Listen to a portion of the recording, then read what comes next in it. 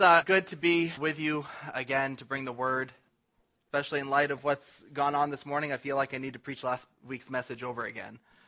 You know, it's always applicable. It always feeds and counsels our hearts, and it certainly does that for me. When I had been preparing to preach one thing, then about a month or so ago, I decided to scrap that and start over again, and felt that God was taking me in a different direction, in the direction which we're going now. Joe being a significant part of that. I know he has had a significant impact in many of our lives, mine as well.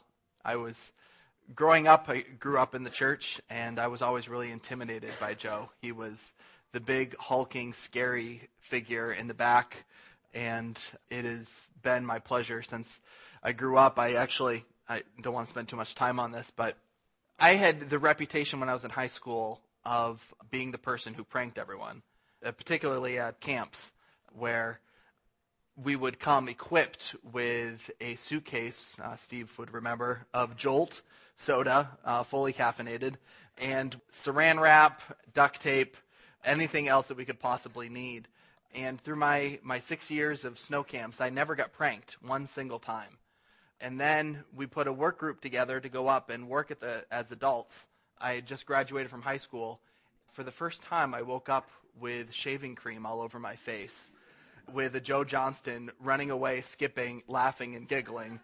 And it's like unbelievable. Like I make it through 6 years of youth camps and brought the fear upon everyone, and then Joe Johnston gets me, out of all people. And that was the beginning of a long friendship at that point, and had the privilege of being able to work with him one summer out of college.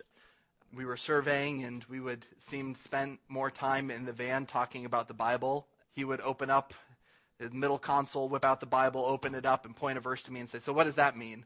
Because I'd been to a whole year of Bible school at that point, and so clearly I was the expert on things, and I had no idea. But it was great to get to see him and to know him and to see his humility with the Word of God, and to see his passion to make Christ known. If you know anything about Joe, it's that he wanted people to know about Jesus and to know that Jesus is God. It is obviously very sad to see what is happening, but in God's sovereignty, it's not outside of his plan. There's not a rogue molecule on Joe's body. It is my desire to have the impact on someone else's life that he had on mine. Going back to what we talked about last week, God puts us in situations sometimes that there is no reasonable explanation for how we can get out of it except his sovereignty. And I still believe that. But I wanted to add an addendum on to what it is that we went through last week, because God does put us in impossible situations on a regular basis.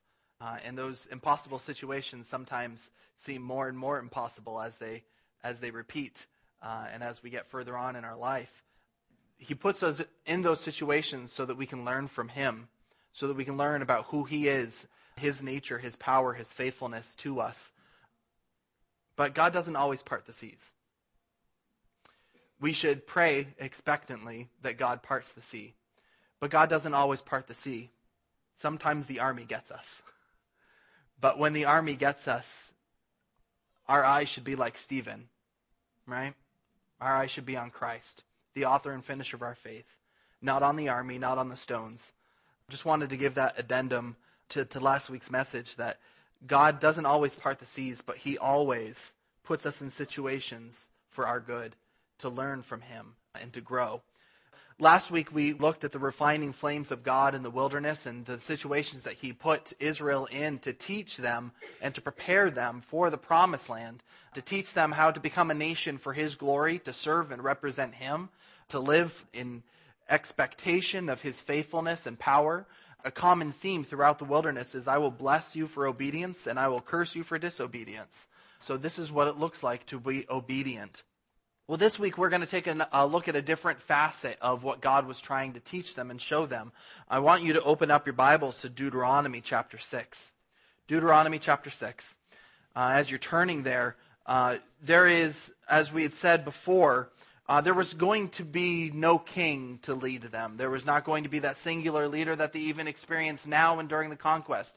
During their time in the wilderness, they had Moses and Aaron leading them. During their time of the conquest, they had Joshua continuing to lead them. And once they got into the promised land, they weren't going to have that. Those men weren't going to be there. There was no federal government to be in charge of them. There was no singular person to lead them and to set the direction. And God knew this and was using this time to prepare them to serve Him in the wilderness. And one of the most significant ways in which they were going to do that as a nation was through the context of the family. That God knew that they needed to be serving God on a family level. And if they were doing that, then the nation as a whole would be honoring God at the nation scale. And we can see how important a God-honoring family is. And we can all see that the role of the family is fairly significant. Even takes just a casual glance at our nation today to see the consequence of the broken family. That our nation is littered, the landscape is littered with broken families. With families that, let alone don't serve God, don't proclaim the greatness of God, but don't stay together and teach and provide some stability for their children. All it takes really is one generation to realize the consequences of the failure at home. One generation. And that's unfortunately all it took for Israel. Now, before we get into chapter 6, Deuteronomy chapter 4, verse 9, God says, "Only take care, keep your soul diligently, lest you forget the things that your eyes have seen, lest they depart from your heart all the days of your life. Make them known to your children and to your children's children." One of the themes that we see throughout the book of Deuteronomy, this is the second telling of the law before they're about to enter into the land, the conquest of the land. And in the second telling of the law, there's a common theme throughout it. The importance of proclaiming the greatness and goodness of God to your children, to the family. And as we get into Deuteronomy chapter 6, we see this theme throughout this chapter. And what we're going to do this morning is walk through Deuteronomy chapter 6, and then we're going to fast forward past the conquest and see how it is that Israel did or did not heed these words of instruction to them before they went through the conquest. So as we start in verse 4 of chapter 6, we start with a very well-known verse to the Jew. It says, "Hear, O Israel, the Lord our God, the Lord is one." This is what's known as the Shema in Israel. The Shema is it is like the most holy phrase for them. It is the summation of everything for them. That we'll talk about what's known as phylacteries later on. But they would write this on vellum, wrap it up, and put it in a box. And then if you go into a home of a Jewish person even today, you'll see a little scroll that's on the doorpost, and inside that little glass vial that's kind of stuck to the doorpost is the Shema. It is this verse that the Lord your God, the Lord is one. And Moses is appealing to God, to the children of Israel at this point to worship God. To worship God. He says, "You shall love," verse 5, "the Lord your God with all of your heart, with all of your soul, and with all of your might." That's not a New Testament idea. That's not a New Testament thought, that this was always the intention. To love the Lord your God with everything that you have. So he starts off with a charge in Deuteronomy chapter 6 to love the Lord your God with everything. That everything is to be surrendered over to subjection to Yahweh. That He is everything. And then out of that, he calls them now to write the words of the Lord upon their heart. To write the words of the Lord upon their heart in verse 6. These words I command you today shall be on your heart. You shall teach them diligently to your children, and shall talk of them when you sit in your house, when you walk by the way, when you lie down, and when you rise. You need to write these words on your heart. They need to have a prominent location in your life. They're not casual things that we take off a shelf and bring on Sundays and then put away the rest of the week until the next Sunday rolls around. That they are to play a prominent role in the home. And he starts us off by charging them, teach them to your children. Teach these words to your children. Teach them diligently. That word diligently communicates the idea that this is to be purposeful. This is not a casual pursuit. This is not something that you do when something happens, something tragic happens, or something confusing happens. Your kid comes to you and says, why is this happening in our life? And so then you give them some sort of proverb and pat them on the head and send them away and hope that you answered them correctly. That this is a purposeful pursuit of your children, to teach them the Word of God. This means that it is planned, not haphazard.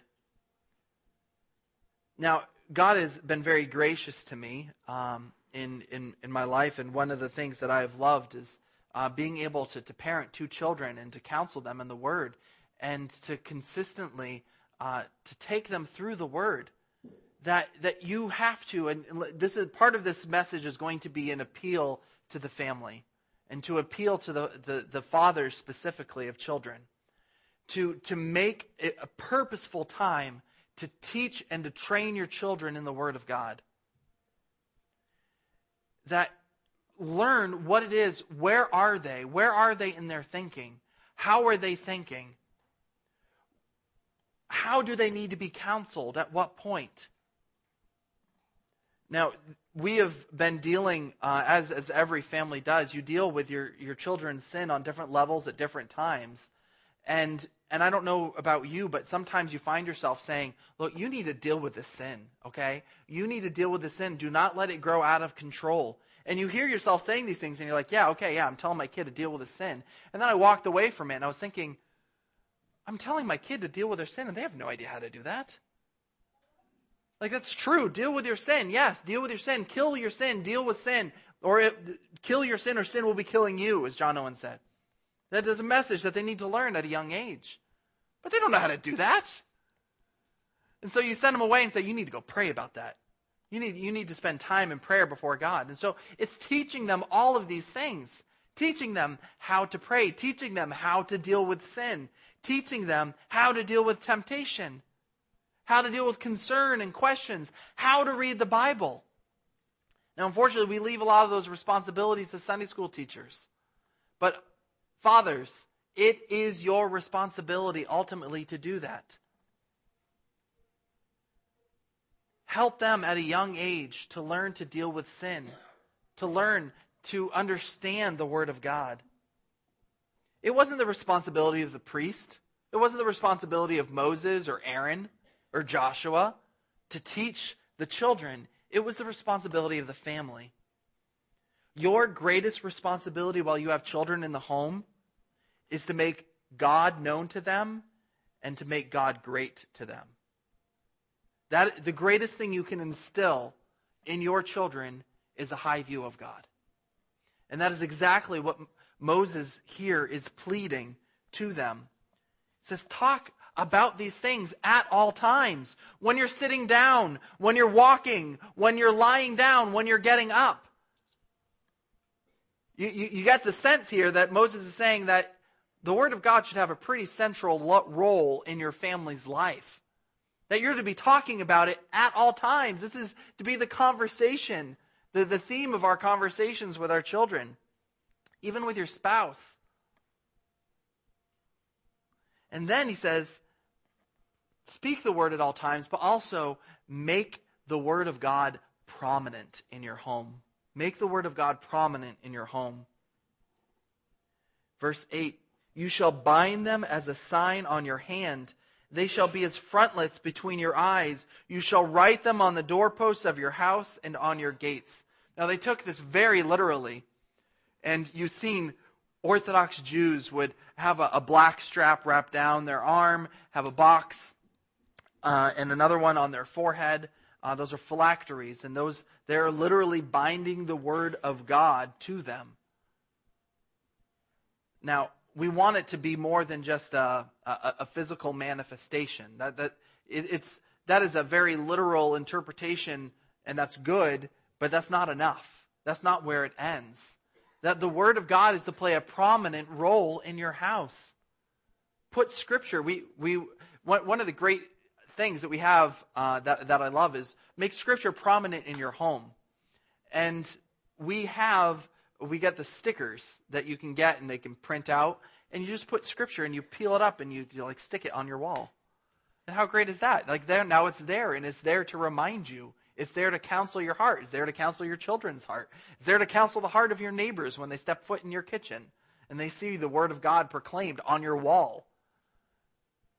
That the Word of God is to be a central heartbeat of your home.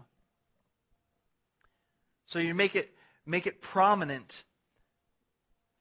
And then he says in verse 10, as we continue to just walk through this, says, when the Lord your God brings you into the land that he swore to your fathers, to Abraham, to Isaac, and to Jacob, and to give to you, with great and good cities that you did not build, and houses full of all good things that you did not fill, and cisterns that you did not dig, and vineyards and olive trees that you did not plant. When you eat and you are full, then take care lest you forget the Lord who brought you out of the land of Egypt, out of the house of slavery.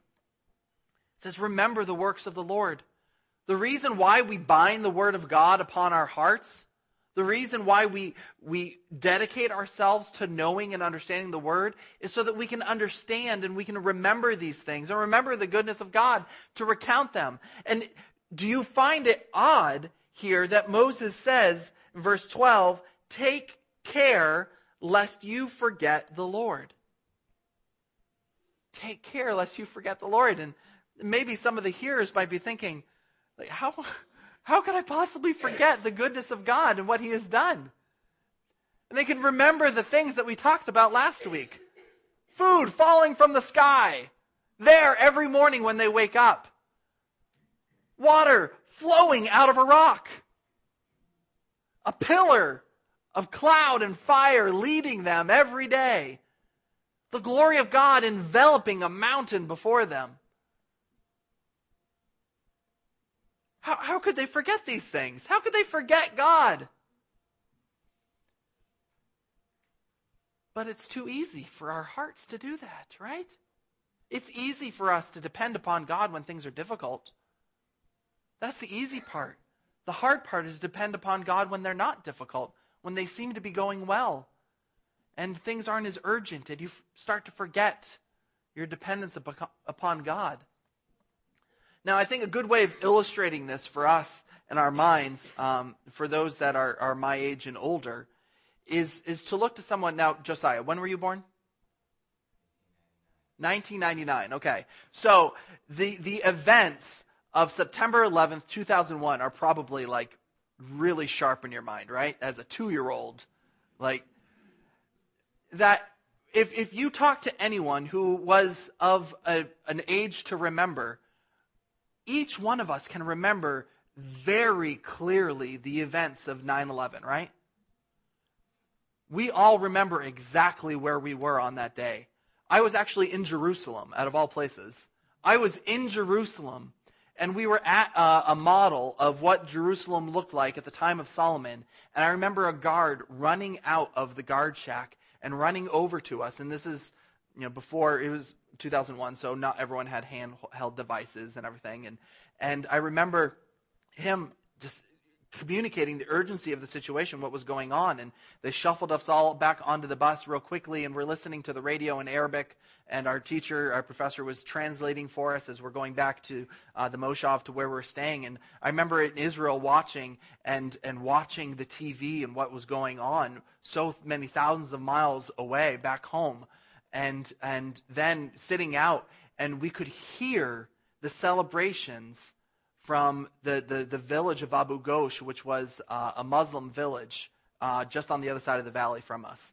And we could hear them celebrating the victory that they had had that day.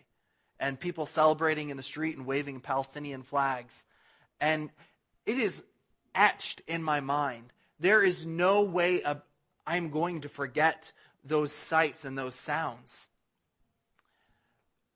But you communicate that to someone who's younger, and they may know contextually about that and the facts of it and be able to communicate some of those things. But that urgency, that freshness, that reality isn't there in their minds. And so you take that, and I think that's a little bit of an illustration to help us better understand Israel. And like, how could you forget water coming out of a rock and food falling from the sky? Well, unless it is your dedicated purpose to teach your children about those things, then it's not going to be as significant to them. It's not going to be fresh in their mind. And so the children of Israel needed to pass it on to the next generation who couldn't remember, who didn't experience those things. So take care lest you forget the Lord who brought you out of the land of Egypt and out of the house of slavery. Verse 13. It is the Lord your God you shall fear. Him you shall serve, and by his name you shall swear. You shall not go after other gods, the gods of people who are around you. For the Lord your God is in your midst, is a jealous God, lest the anger of the Lord your God be kindled against you, and he destroy you from off the face of the earth. Well, these are the consequences, folks, for Israel. Remember these things, teach these things, or this is what I will do to you. Now, I had Pastor Russ read through some of Psalm 106 for me. And you read through that whole passage, and the whole chapter there is all about remembering the goodness of God and then the failures of Israel after that, and then the goodness of God in response to that. And Psalm 106 is really a summation of everything that it is that I'm sharing with you today. To remember the goodness of God. And then to remember how quickly our hearts get pulled away from that knowledge. Now, as we skip down to verse 20, I call this Moses' family catechism. Okay? Moses' family catechism. As he wraps up this chapter 6,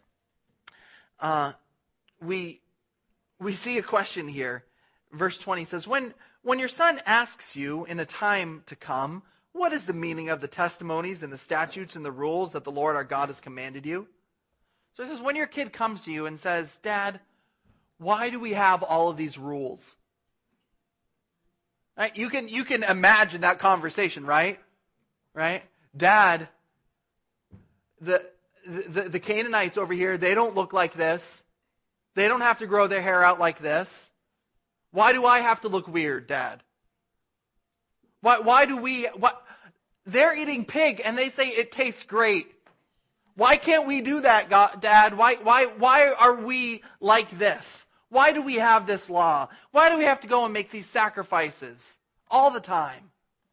Why do we have to do this, Dad? And if you can put yourself in your own shoes, and I'm sure the time is going to come for my children. Dad, why can't I go to the dance? I have no idea what dance my kids are going to be invited to, but I can tell you, my nephew, before my sister was able to get married, my nephew was living outside of Boston and had dances that he wanted to go to. And so my sister would talk to him and explain to him, and then he wouldn't listen to her. And so she would say, why don't you call Uncle Tim? And so Uncle Tim would get on the phone, and I tried to explain it to him and explain to him, why don't you do these things? Nehemiah, his name's Nehemiah, why does your life look different? Why do you have a different set of expectations and rules than all your other friends around you? And so we can understand the question here, right? Dad, why can't we be like all the parasites around us? Why can't we be like them? And this is Moses' answer. You shall say to your son, We were Pharaoh's slaves in Egypt, and the Lord brought us out of Egypt with a mighty hand. The first thing he shares with them is gospel truth, deliverance. He shares with them the gospel. Why do we have to do these things, son? Because God saved us. The first response is, why do we have to do these things? Why do we have these rules? It wasn't to be laborious and to be heavy-handed and because God hates fun.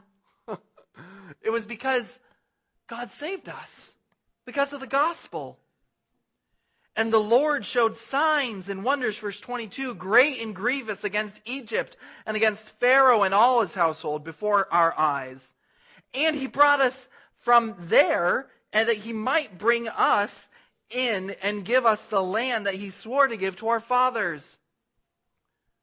Grace, grace, grace. Why do we do these things? Because God's grace compels us to. Because God is good to us. Because he has delivered us. Because he has given us victory. And he has given us more victory than he gave to Israel. He gave us a spiritual victory over our sin through the cross.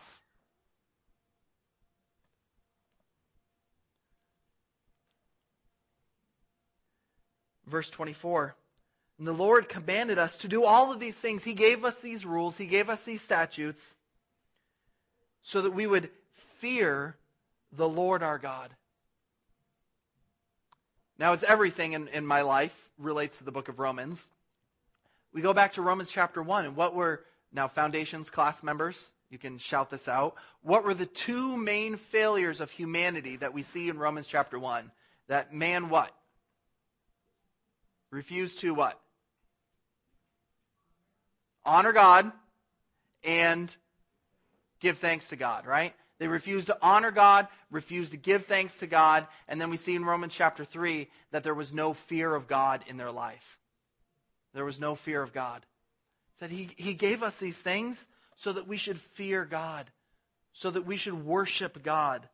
And that fear, not a frightening fear like you're going to, don't touch the stovetop because you're going to get burnt, but a respect and a fear that creates a desire to serve and to worship. And then he says, for our good always, that he might preserve us alive as we are this day. So why do we follow these laws, Tommy? Moshe, why do we follow these laws? We follow these laws because God is good to us, because God delivered us, because he has given us victory, because he desires for us to serve him, to fear him, and for our good always. In verse 25, what is the result? It will be righteousness for us if we are careful to do all of this commandment before the Lord our God as he commanded us. And the promise is true. And this is all the way through Deuteronomy. I will bless you for obedience, and I will chasten you and discipline you and curse you for disobedience. Now the charge is clear. God and his word were to be central for the family in Israel. When it is center of the family, it will be the center of a nation. Now let's fast forward. I want you to turn to the book of Judges. We're going to skip the conquest. Okay? Fast forward to Judges. Chapter 2. Judges chapter 2. So as you're turning to fill in some historical context here for those that may not be familiar, the nation of Israel goes into the land and they conquer the land. Resounding victories, right? That we read about throughout the book of Joshua and in the beginning of the first chapter of the book of Judges. Victory after victory piling up. And God, just as when they exited the land of Egypt, God divided the waters and they walked through. And how do you think they entered the promised land? God divided the waters. Now, the generation of the Exodus had died off in those 40 years. Okay? They wandered around the wilderness for their punishment, for their lack of faith and trust in God, and not going into the land that He had prepared for them. And they had died off. So now another generation comes. A generation rises up, and they hear the stories of their parents that had told them of everything that happened in the Exodus. But God continues to teach and to train them, and to share the Word of God with them, the law with them in Deuteronomy, and prepares them for the conquest. And they go in, and they walk around a city and blow some horns, and it fell. Okay? Jericho. That God is showing them, I will win these victories. And He tells them, I will win the battle for you. Just go and obey, and I will win the battles. I will fight for you. And so they see victory after victory pile up. They saw the consequences for disobedience in Achan when he hid the treasure that was supposed to be devoted for destruction. And he hid it, and he took some of it. And then they went against the JVAI crew.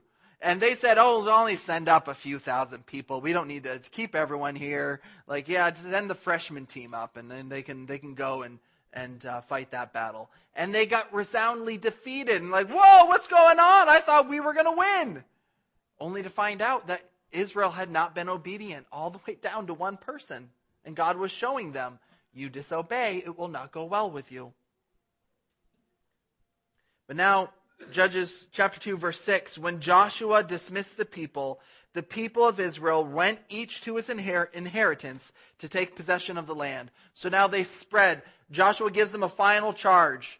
It says, serve the Lord your God, be brave. Serve the Lord your God. And now they spread out throughout the land. They go back to the parts of the land that had been promised to them and allocated for their tribe and for their clan, for their family. Verse 7.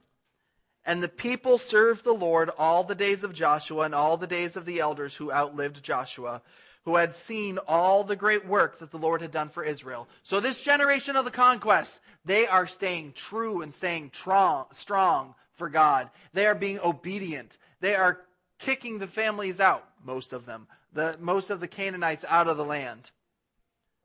And then verse 8, Joshua the son of Nun, servant of the Lord, died at the age of 110 years.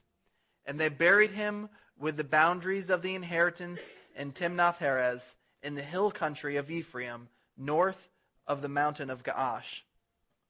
So Joshua dies. And you will not believe what is written in verse 10. And all that generation were also gathered to their fathers. So the generation of the conquest is dead. They're gone. They're buried. And there arose another generation after them who did not know the Lord or the work that He had done for Israel. And we read that verse and we ask ourselves, how is that possible? How can a generation rise up and not know the goodness of God? Because they did not do Deuteronomy chapter 6. They did not train their children. They did not teach them about the goodness of God, about the power of God, about the holiness of God. They did not know Yahweh. It only takes one generation, folks. It only takes one generation, right? We see this in our own world today. It only takes one generation. The generation after the conquest did not know the Lord or the works that He had done for Israel. And what do we see in the next verse?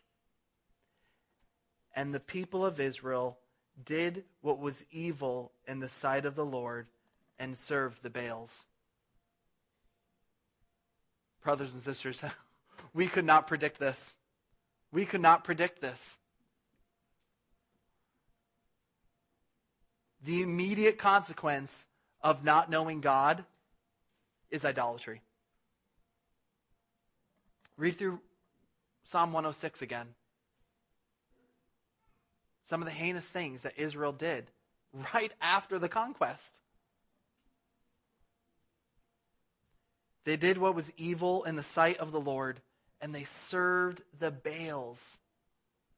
They served the Baals, the fake stone gods that God had so clearly said, I am greater than.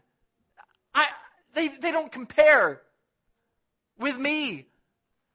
And those people looked at Israel when they came into the promised land and said, wow, you have a God that talks to you.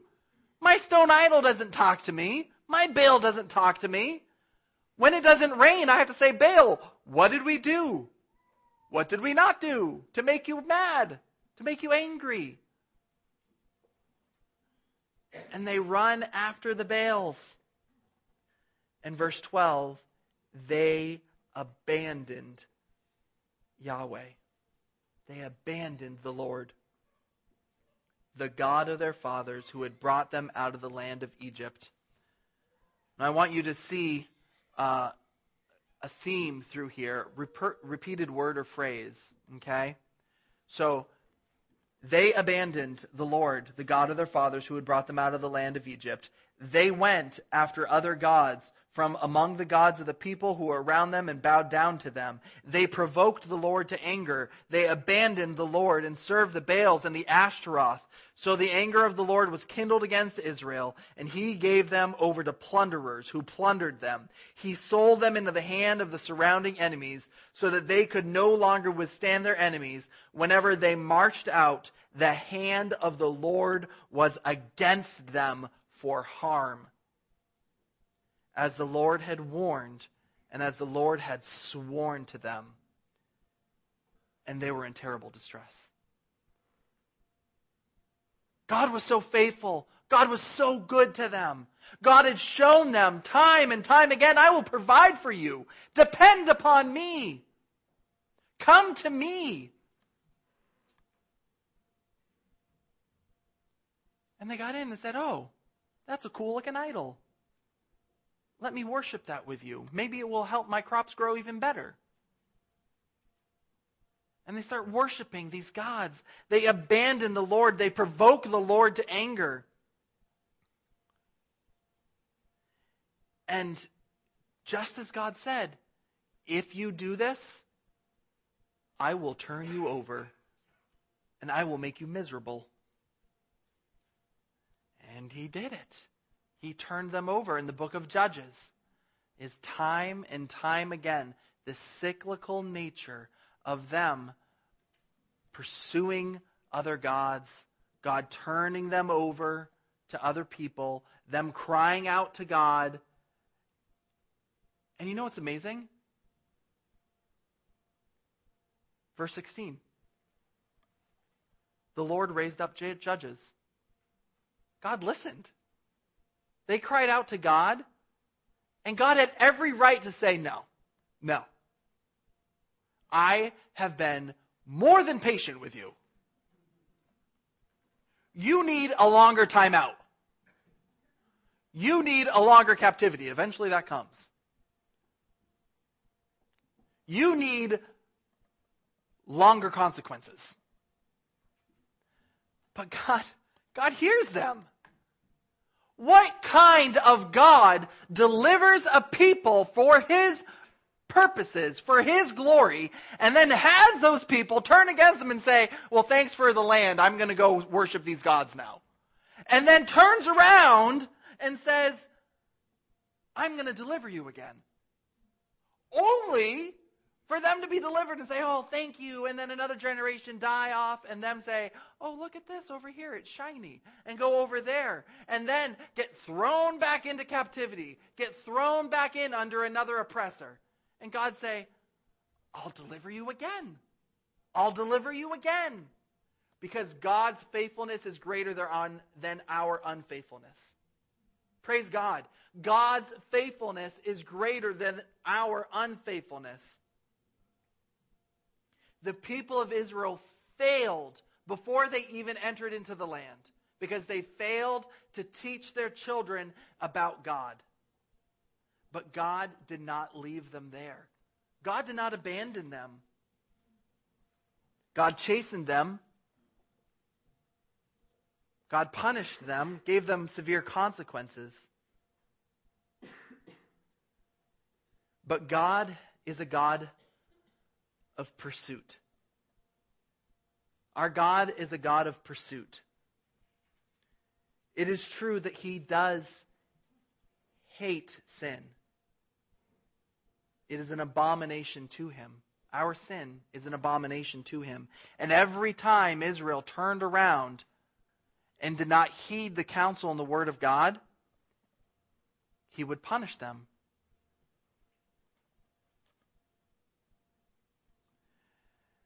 And as we now approach the Lord's table, let us remember that this is not the story of Israel. This is the story of humanity.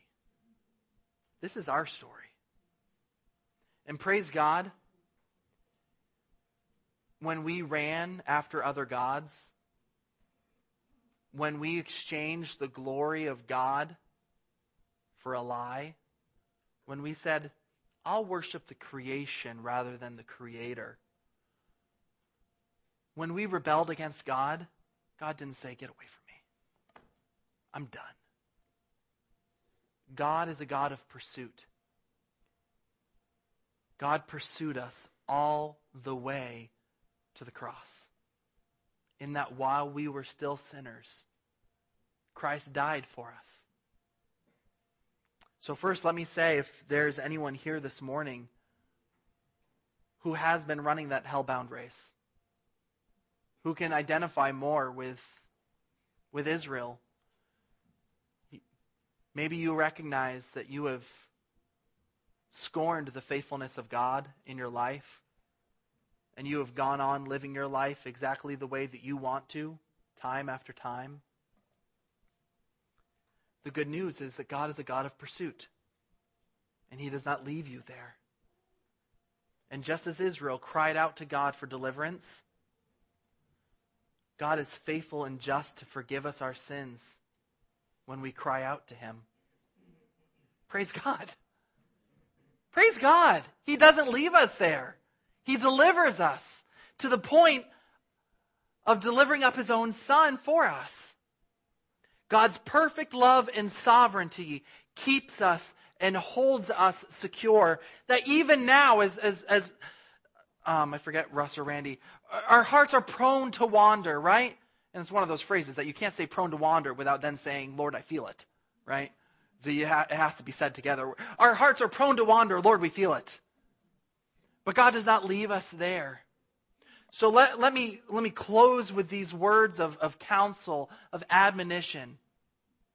Of first, learn from Israel's wilderness. Okay? God is faithful, that He is bringing you through circumstances to teach you very specific things about yourself and about Him.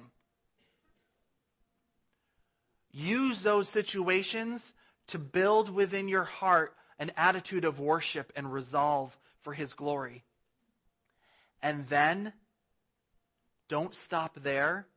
Invest that into your children. Make sure your children know God's greatness. Do not let them leave your home without knowing the goodness of God. That is your greatest responsibility while there are children in your home, is to make them know the greatness of God. So that when they're out on their own, when they're living their own life, the same can't be said of Israel and Judges.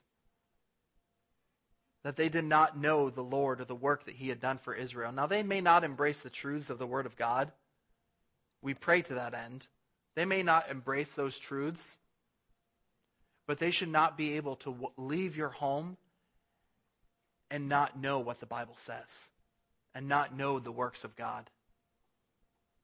And we pray that further on down the road, I grew up with Sam Johnston. I grew up with Sam and Amanda.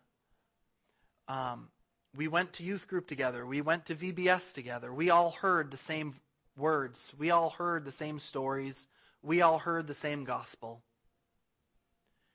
And so we pray that further on down the road, when your children are on out of the house, if they do not embrace the Word of God, that seed is there. That God can use that at any time for His glory. And lastly, let me encourage us and our own wandering hearts. As we now approach the Lord's table, let us recall and remember the faithfulness of God in our own lives, that we were running that hell-bound race, that we were doing the same things as Israel was. But we had a Savior who loved us to the cross. So let us think about that as we approach the table.